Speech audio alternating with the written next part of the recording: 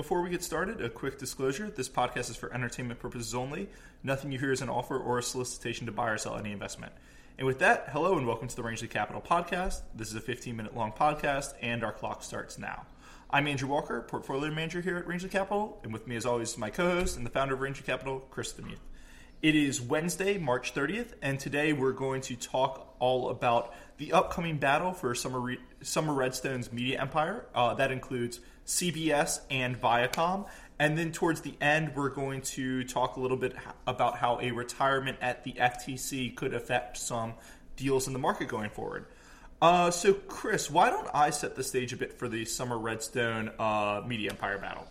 So we're talking about it today because Viacom is selling what they call a quote-unquote significant minority stake in Paramount Pictures. And this is really in the news a lot recently. Paramount Pictures is the movie studio that's best known for The Godfather and the Mission Impossible series.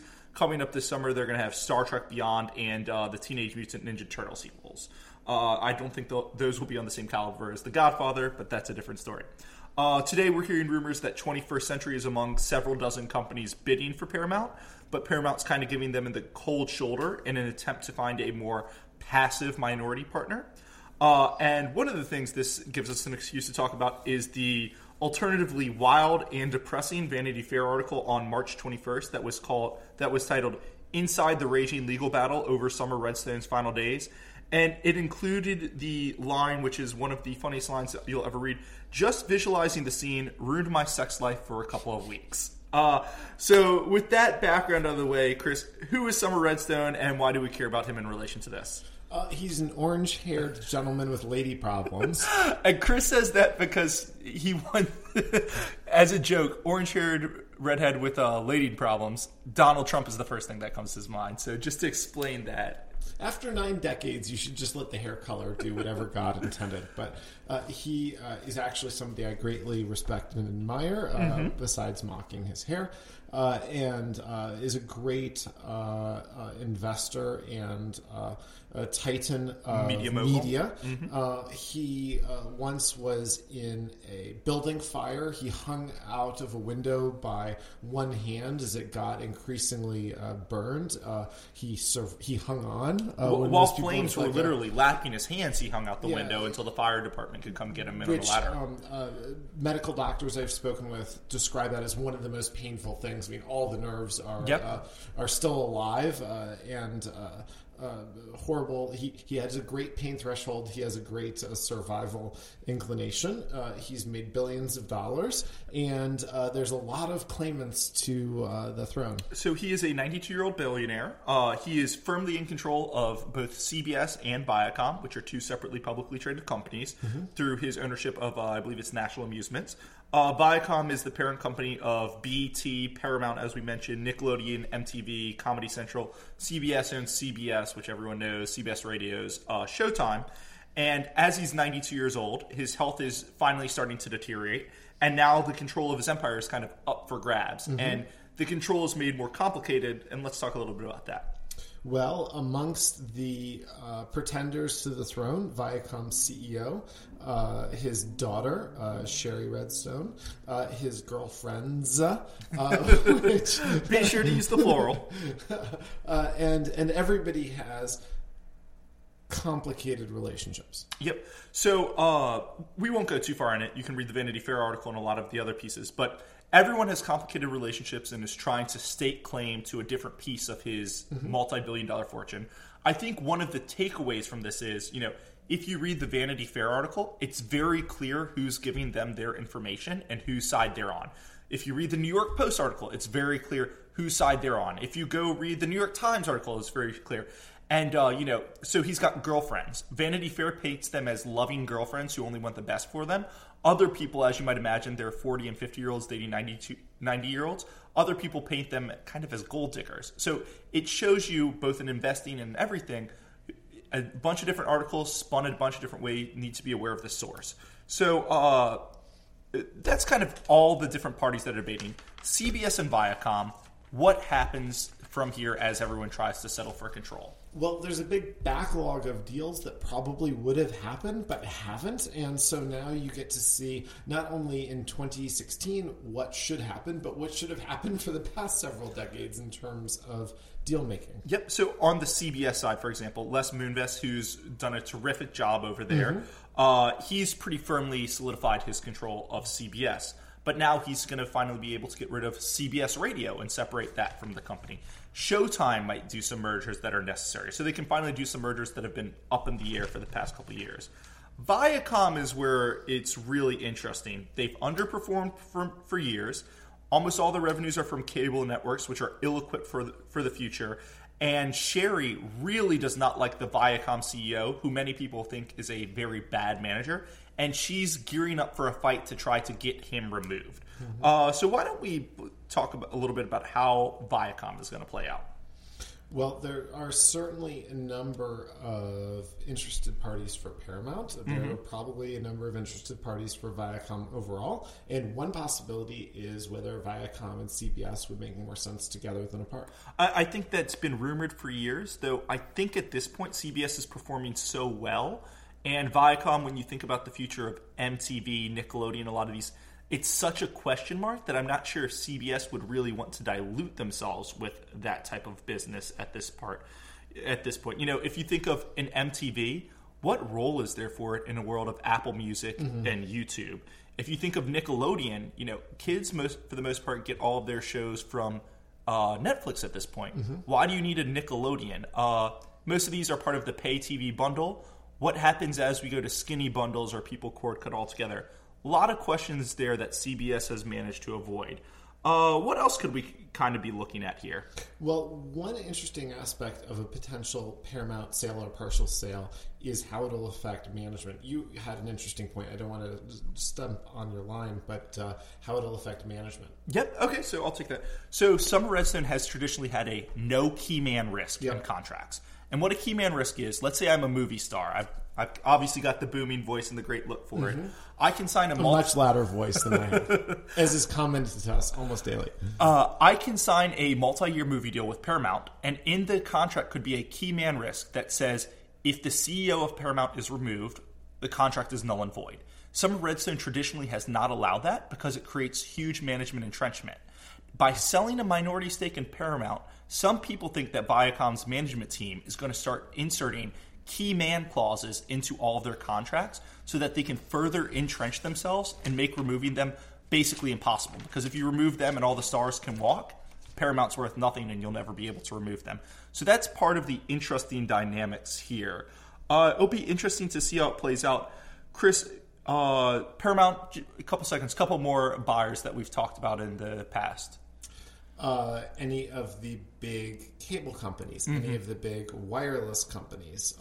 Something will happen here. Yep. All the big Chinese companies have been rumored. They might just want to use some of their... Netflix is a possibility. So just about every media, telecom, anything company could be involved in the Viacom dismount. If you're an investment banker in media and you haven't kind of heard about this, you're not on the deal team. Yeah. You might want to think about a new career because you're clearly not plugged in.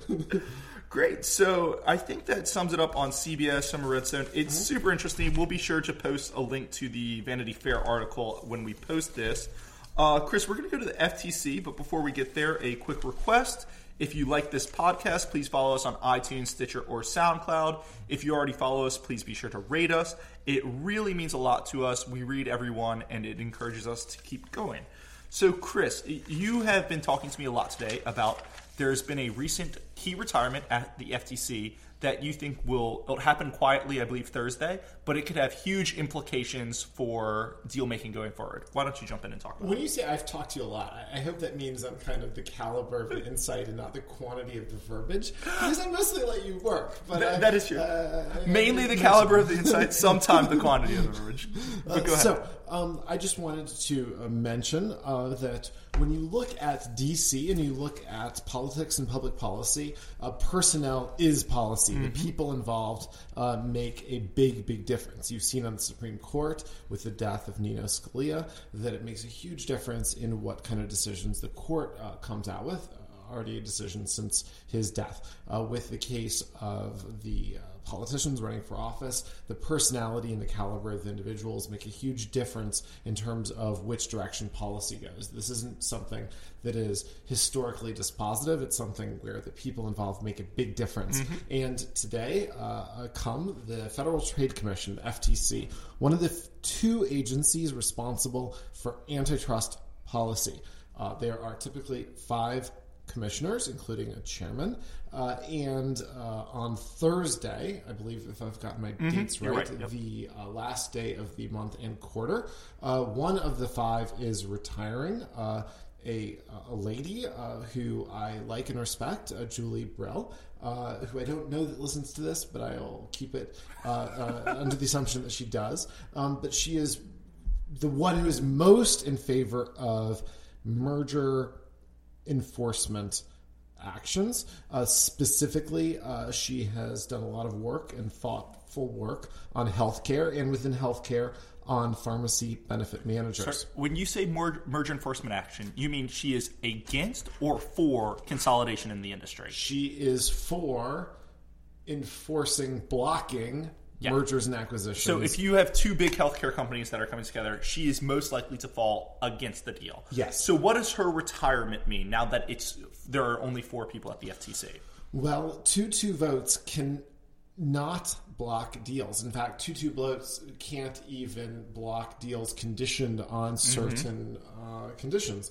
So you have to then say, within mergers and acquisitions, which we think quite a lot about, which of the deals are the FTC responsible for looking at as opposed to the Department of Justice. And within those deals, most of them raise no antitrust issues whatsoever. What are the deals where there are serious competition issues, especially in healthcare? And I have an answer to that, but that's the... No, go ahead. I was about to ask you that. Please That's go ahead. The kind of category, and other people might have other examples. One I would bring to the table is Walgreens Boots Alliance, buying Rite Aid, ticker RAD. The deal price is $9 per share. The spread is 82 cents. I didn't look at this right on the close. Commenters love to correct me, so they might. So let's just say it's trading at $8.20. The deal is for $9. Yep. 80 cent spread, almost 10%, and it's supposed to close within about 6 months. So great annual 20% IRR if it closes by the 4th quarter. Let me I can lay out what the problem is and potentially a solution, and potentially that solution is improved as a possibility with Julie's retirement. And I hope it's a wonderful retirement, but it'll be wonderful for Rite Aid that she's gone. So there are complainers. There are witnesses for a trial. Independent pharmacist associations and large retail pharmacy chains would happily show up in court when asked to help block this deal. There is a key overlap within these pharmacies for PBMs, pharmacy benefit managers, where there's a big overlap between these 2 companies. Rite Aid owns EnvisionRx, parent of 5 separate PBMs. Walgreens is partnered with Optum Rx as well. So there's a big issue. There's a big competition issue. Staff is going to want to get a fix. They would sue if they didn't get it. The merger agreement requires that the buyer is willing to sell 1,000 locations across the country. There are theories that it would be as little as about that number. It might be as much as 150 above that if the staff asked for a clean sweep of all of these issues. It's doable with drama, but there'll be a lot less drama without Julie there. And so that's one of the cases that will be really effective. So let me just back it up and summarize a little bit. So Walgreens and Rite Aid are merging. Yes. They're trying to merge. There are some issues with buying drugs and everything from the PBMs, but the biggest issue is most likely I have a Walgreens on one corner, you have a Rite Aid on another corner. If this is a 2-pharmacy town, all of a sudden it's gone to 1 pharmacy. That's a huge issue. If this is a 3-pharmacy town, there was a CVS across the street. That's potentially an issue that it went from 3 to 2. So Walgreens has agreed we'll divest some stores. Maybe they don't want to divest all of their 3 to 2 stores, which is why there's a cap. But all the 2 to 1 stores, they pretty much knew they were going to have to divest.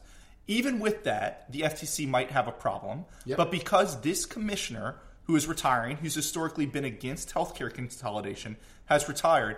The FTC, if they have any issues, are most likely to end up 2-2, which would allow this deal to go through free and clear with no conditions. So her retirement, small news story to kind of mainstream media, but in the case of this and a couple of other healthcare deals, it's a huge deal as it just made their likelihood to go through much more likely. Exactly. You said it better than I did. By Halloween, one of my favorite holidays, you can make 80 cents or so. Yep. The government's going to clear it. In fact, a little scoop, my guess is the number of divestitures is going to be a small fraction of the cap in the merger agreement.